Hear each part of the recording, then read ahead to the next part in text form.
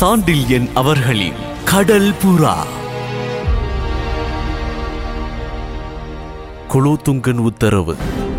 அக்ஷயமுனைக்கு செல்லும்படி இடப்பட்ட முதல் உத்தரவை கேட்டதுமே திகிலடைந்த இளைய பல்லவன் இரண்டாவது உத்தரவை கேட்டதும் பெரும் குழப்பத்திற்கும் கலவரத்திற்கும் உள்ளாகி, முடியாது, என்னால் முடியாது, நிச்சயமாக முடியாது என்று கூவினான். என்றால் அதற்கு அரசியல் காரணங்களை விட சொந்த காரணங்கள் அதிகம் என்பதை உணர்ந்திருந்த குலோத்துங்கன் மெல்ல இளநகை பூத்தான். தான் கூவியதும் குலோத்துங்கன் முகத்தில் பரவிய உணர்ச்சிகளை தொடர்ந்த இதழ்களில் விரிந்த இளநகையையும் கண்ட இளைய பல்லவன், இளவரசருக்கு இதை விளையாட்டாயிருக்கலாம், ஆனால் என் வரையில் எது என்று பேச முற்பட்டதும் அவன் சொற்களை இடையில் வெட்டிய அனபாயன், பெரும் வினை போலிருக்கின்றது என்று வாசகத்தை பூர்த்தி செய்தான். குழப்பம் அப்பொழுதும் தனியாத பார்வையொன்றை குலோத்துங்கன் மீது செலுத்திய இளைய பல்லவன், சந்தேகமில்லை அனபாயரே, பெரும் வினைதான் இது என்று பதில் கூறினான். ஏதும் விளங்காத பார்வையொன்று குலோத்துங்கன் கண்களில் விரிந்தது. இதில் வினை என்ன இருக்கின்றது? மனோபீஷ்டம் நிறைவேற்ற மார்க்கம் தானே இருக்கின்றது என்று வினவினான் பொய் வியப்பு துணித்த குரலில். மனோபீஷ்டமா என்று இளைய பல்லவன் குரலில் சங்கடம் பரிபூரணமாக ஒலித்தது. ஆமா, உனக்கு அனுகூலத்தை தானே சொல்கின்றேன் என்று கேட்டான் குலோத்துங்கன். அப்பொழுது அந்த பழைய பொய் வியப்பு துணித்த குரலில், நீங்கள் இடும் உத்தரவு எனக்கு அனுகூலம் என்று நினைக்கின்றீர்களா? பழைய சங்கடம் அப்பொழுதும் இருந்தது இளைய பல்லவன் குரலில். ஏன் அனுகூலம் இல்லாமல் என்ன என்று மீண்டும் வினவினான் குலோத்துங்கன். என்னை அக்ஷயமுனிக்கு போக சொல்கின்றீர்கள் என்று இழுத்தான் இளைய பல்லவன். ஆமா, அங்கு செல்வதில் எனக்கு சில கஷ்டங்கள் இருக்கின்றன. அப்படியா? ஆம், சோழ நாட்டு நன்மைக்கு உகந்ததானால் கஷ்டங்களை நாம் அனுபவித்துத்தானே ஆக வேண்டும். அதில் சந்தேகமில்லை. அதை முன்னிட்டுத்தான் அங்கு போக ஒப்புக்கொள்கின்றேன். ஆனால் என்ன? இளைய பல்லவன் பதில் சொல்லும் முன்பு சற்று குழம்பினான். காஞ்சன தேவியையும் அழைத்து போக சொல்கின்றீர்களே என்று கூறி மென்று விழுங்கினான். குலோத்துங்கன் குழம்பி நின்ற கருணாகர பல்லவனை நோக்கி மீண்டும் குறு நகை ஒன்றை உதிர்த்தான். கரும்பு தின்ன கசப்பாக இருக்கின்றதா கருணாகரா என்று வினவினான் குரலில் சிரிப்பொலி லேசாக விளையாட. கரும்புதான் என்று கருணாகர பல்லவன் உருமினான். அதற்குள் கசந்து விட்டதா உனக்கு என்று கேட்டு மெல்ல நகைத்தான் அனபாயன். ஏது? இளைய பல்லவனின் குரலில் கோபம் துளிர்த்தது. கரும்பு? ஆம் ஆம், கரும்புதான். ஏன், காஞ்சனாதேவி அழகா இல்லையா? இல்லை என்று யார் சொன்னது? அப்படியானால் அவளை அழைத்து செல்ல ஏன் ஆட்சேபனை உனக்கு? அழைத்து செல்லும்படி சொல்லவில்லையே நீங்கள். பின் என்ன சொன்னேன்? அபகரித்து செல்லும்படி அல்லவா சொல்கின்றீர்கள். அதில் உனக்கு என்ன கஷ்டம்? உலகம் என்ன நினைக்கும் என்னை பற்றி? சரியாகத்தான் நினைக்கும். நீங்கள் சொல்வது விளங்கவில்லை.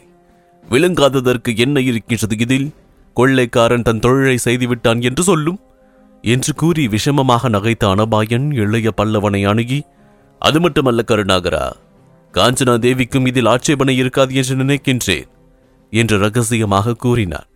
குலோத்துங்கன் முகத்திலும் பேச்சிலும் இருந்த விஷமத்தை கவனித்த இளைய பல்லவன் எரிச்சல் உச்சஸ்தாயிக்கு போகவே, அனுபயரே, சோழ நாட்டு இளவலாகிய நீங்கள் பேச வேண்டிய பேச்சல்ல இது என்று கோபத்தோடு கூறவும் செய்தான்.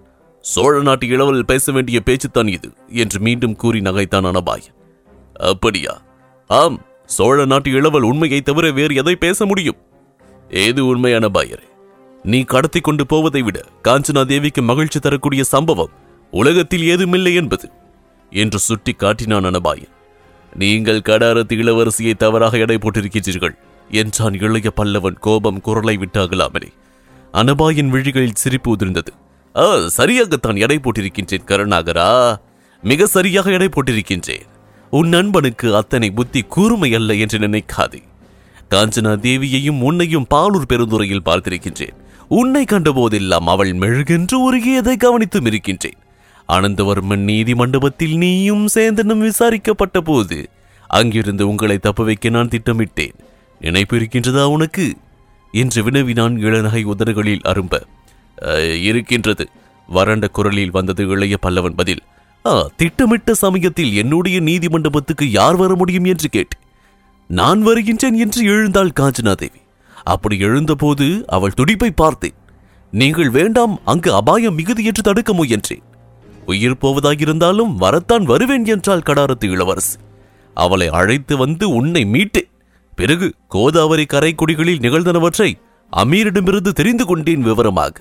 அந்த நிகழ்ச்சியை நான் விவரிப்பது பண்பாட்டுக்கு விரோதம் என்று நிறுத்தினான் அனபாயன்.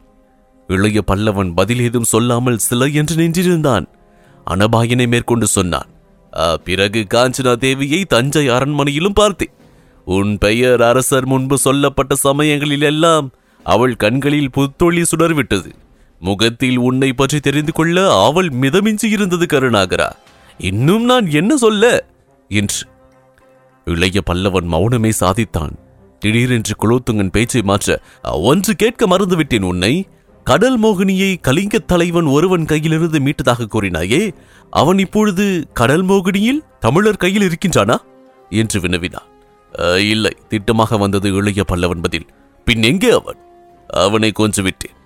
ஏன், ஏதாவது கலகம் செய்தானா? கலகம் செய்யவில்லை. உன் மீது கையை வைக்க முயன்றானா என்று அனபாயன் சிரித்தான். என்ன சிரிக்கின்றீர்கள்? கோபத்தோடு எழுந்தது இளைய பல்லவன் கேள்வி. இல்லை இல்லை, அவன் காஞ்சனா தேவி மீது என்று துவங்கிய குலோத்துங்கனை, நில்லுங்கள் என்று இளைய பல்லவன் சுடுகுரல் தடுத்தது. அதை கேட்ட குலோத்துங்கன் சிறிது வாய்விட்டே நகைத்தான். பிறகு இளைய பல்லவனை நோக்கி, காஞ்சனா தேவிக்காக நீ அவனை கொன்றதாக இங்கு யாரும் நம்பவில்லை. நீ ஏதோ தந்திரம் செய்து அவனை கொன்று கடல் மோகினியை கைப்பற்றவே அந்த நாடகம் ஆடியதாக எல்லோரும் நம்புகின்றார்கள். எல்லோரும் வேறு, உன் நண்பன் வேறல்லவா? அந்த கதையை கேட்டதும் நான் புரிந்து கொண்டேன், காஞ்சனா தேவிக்காக அந்த கொலை நடந்திருக்கின்றது என்று. ஆகவே என் திட்டத்தில் உனக்கு கஷ்டம் இல்லை. காஞ்சனா தேவிக்கு நீ சைகை செய்தால் போதும், உன்னோடு ஓட தயாராயிருக்கின்றாள். பெண்களின் குணமே அப்படி. அவர்கள் என்ன காரணத்தாலோ நல்லவர்களை விரும்புவதில்லை. கொள்ளைக்காரர்கள், காமுகர்கள், இப்படிப்பட்ட அயோக்கியர்களே விரும்புகின்றார்கள் என்று கூறி தனது நகைச்சுவையை காட்டினான் சோழ நாட்டு இளவல். அந்த நகைச்சுவை வேப்பங்காயாக இருந்தது இளைய பல்லவனுக்கு. என்னை பற்றி இன்னும் என்ன அவதூறு கூற போகின்றீர்கள் இளவரசரே என்று வினவினான் இளைய பல்லவன் சற்றே கோபத்தோடு.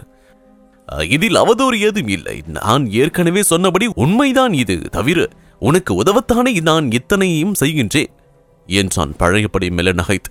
இது உதவியா?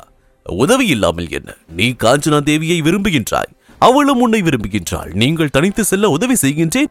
நண்பனிடமிருந்து இதைவிட என்ன எதிர்பார்க்கின்றாய்? என்னை உங்களுக்கு தெரியாதான பாயரே? நன்றாக தெரியும். நீதிக்கும் தர்மத்துக்கும் புறமான எதையும் நான் செய்ய இஷ்டப்படவில்லை. கொள்ளைக்கார நீதியையும் தர்மத்தையும் பற்றி பேசினால் யாரும் ஒப்புக்கொள்ள மாட்டார்கள். அப்படியே இருக்கட்டும். நீதிக்கு புறம்பாகவே தர்மத்துக்கும் புறம்பாகவோ நான் எதையும் உன்னை செய்ய சொல்லவில்லையே. காஞ்சனா தேவியை அபகரித்து செல்வது எதில் சேர்ந்தது? நீதியிலா தர்மத்திலா? இரண்டிலும் சேர்ந்தது. சத்திரியர்களுக்கு ராட்சச விவாகம் அனுமதிக்கப்பட்டிருக்கின்றது. நீ காஞ்சனா தேவியை தூக்கி சென்றால் அது சத்திரிய தர்மத்திற்கு புறமானதல்ல, நீதிக்கு அப்பாற்பட்டதல்ல. இளைய பல்லவனுக்கு என்ன பதில் சொல்வது என்று தெரியாததால் சில வினாடிகள் திணறினான். பிறகு மெல்ல தன்னை சமாளித்துக் கொண்டு, காஞ்சனா தேவியை அபகரித்து செல்வதானால் அக்ஷய முனைக்கு ஏன் செல்ல வேண்டும்? திரும்ப மானகாவரத்துக்கே சென்று விட்டால் என்ன என்று வினவினான். குலோத்துங்கன் இளைய பல்லவனை கூர்ந்து நோக்கிவிட்டு கூறினான், நமது திட்டத்திற்கு அது உகந்ததல்ல என்று. என்னை நீங்கள் சிறையிட்டு நான் அதிலிருந்து தப்பி இளவரசியையும் கடத்தி சென்றால் என்னை பிடிப்பவருக்கு வெகுமதி தருவதாக பறைசாற்ற எண்ணுகின்றீர்கள் என்று கூறி நிதானித்தான் இளைய பல்லவன். ஆம் என்றான் குலோத்துங்கன். அப்பொழுது ஸ்ரீவிஜய மன்னர் பிரகடனத்துக்கும் உங்கள் பிரகடனத்துக்கும் வித்தியாசம் இருக்காது. ஆம், நீங்கள் இதை ஒரு பொது அஸ்திவாரமாக வைத்துக் கொண்டு ஸ்ரீவிஜய மன்னரோடு அரியணை போட்டியை பற்றி பேச முடியும். ஆம், ஆக நான் எங்கு சென்றால் என்ன உங்களுக்கு? இந்த கேள்வியை சற்று வேகத்தோடும் கேட்டான் இளைய பல்லவன். அனபாயன் சற்று பின்வாங்கி சென்று தனது மஞ்சத்தில் அமர்ந்தான். பிறகு சில வினாடிகள் இளைய பல்லவன் முகத்தை ஆராய்ந்து விட்டு கேட்டான், அக்ஷய முனைக்கு போவதில் உனக்கென்ன கஷ்டம் என்று. அதனால் என்ன லாபம் உங்கள் திட்டத்துக்கு என்று வினவினான் இளைய பல்லவன். அக்ஷய முனை இன்றும் கொள்ளைக்காரர்களுக்கு புகலிடமாக இருக்கின்றது. நீ சுழுக்களை முறியடித்து விட்டாலும் அவர்கள் பலம் முழுவதும் போகவில்லை. இன்னும் அவர்கள் நடமாட்டம் அக்ஷய முனையில் இருக்கின்றது. ஆகவே கொள்ளைக்காரர்கள் இருப்பிடத்திற்கு கொள்ளைக்காரன் போவதுதான் பொதுமக்கள் நம்பக்கூடியது. கொள்ளைக்காரன் ஏற்கனவே பிடித்துள்ள இடத்திற்கு போனால் நம்ப மாட்டார்களாக்கும். நம்புவார்கள். ஆனால் கடல் மோகினி இந்த ஜலசந்தியிலிருந்து அதிக தூரம் இருக்கின்றது. அக்ஷய முனை அக்கரையில் இருக்கின்றது. நான் இக்கரையிலும் நீ அக்கரையிலும் இருப்பது இந்த ஸ்ரீவிஜய கடல் பகுதியை காப்பதற்கு உதவும்.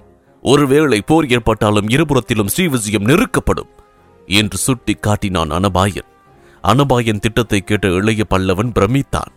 அந்த பகுதிக்கு புதிதாக வந்திருந்த அனபாயன் அதை பற்றி எத்தனை விவரங்களை அறிந்திருக்கின்றான் என்பதை எண்ணி வியந்தான்.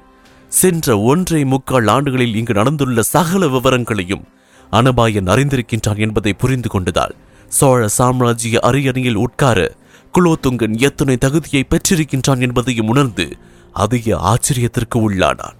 ஆனால் அவனுக்கு தன் வாழ்வில் ஒரு முக்கிய விஷயம் மட்டும் தெரியவில்லை என்பதை அறிந்ததால் அதை எப்படி சொல்வது என்று தெரியாமல் விழித்தான்.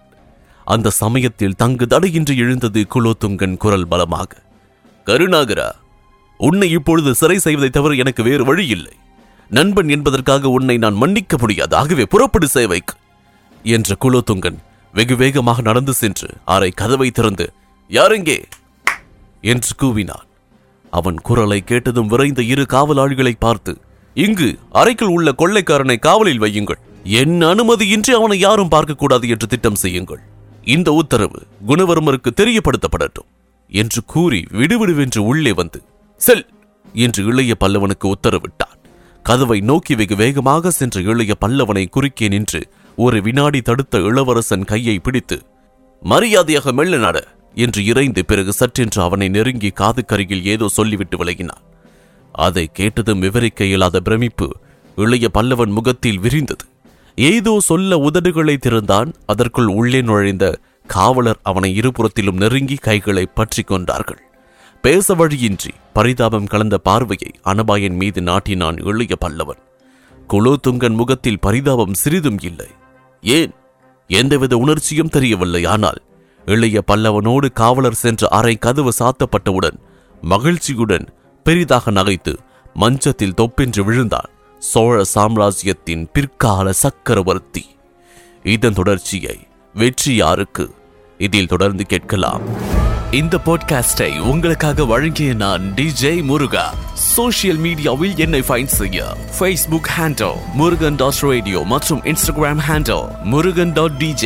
இந்த பாட்காஸ்ட் உங்களுக்கு பிடித்திருந்தா சவுத் ரேடியோஸ் மொபைல் ஆப்ல 5 ஸ்டார் ரேட்டிங் கொடுங்க. உங்களின் பேராதரவிற்கு மனமார்ந்த நன்றிகள். மீண்டும் சந்திப்போம்.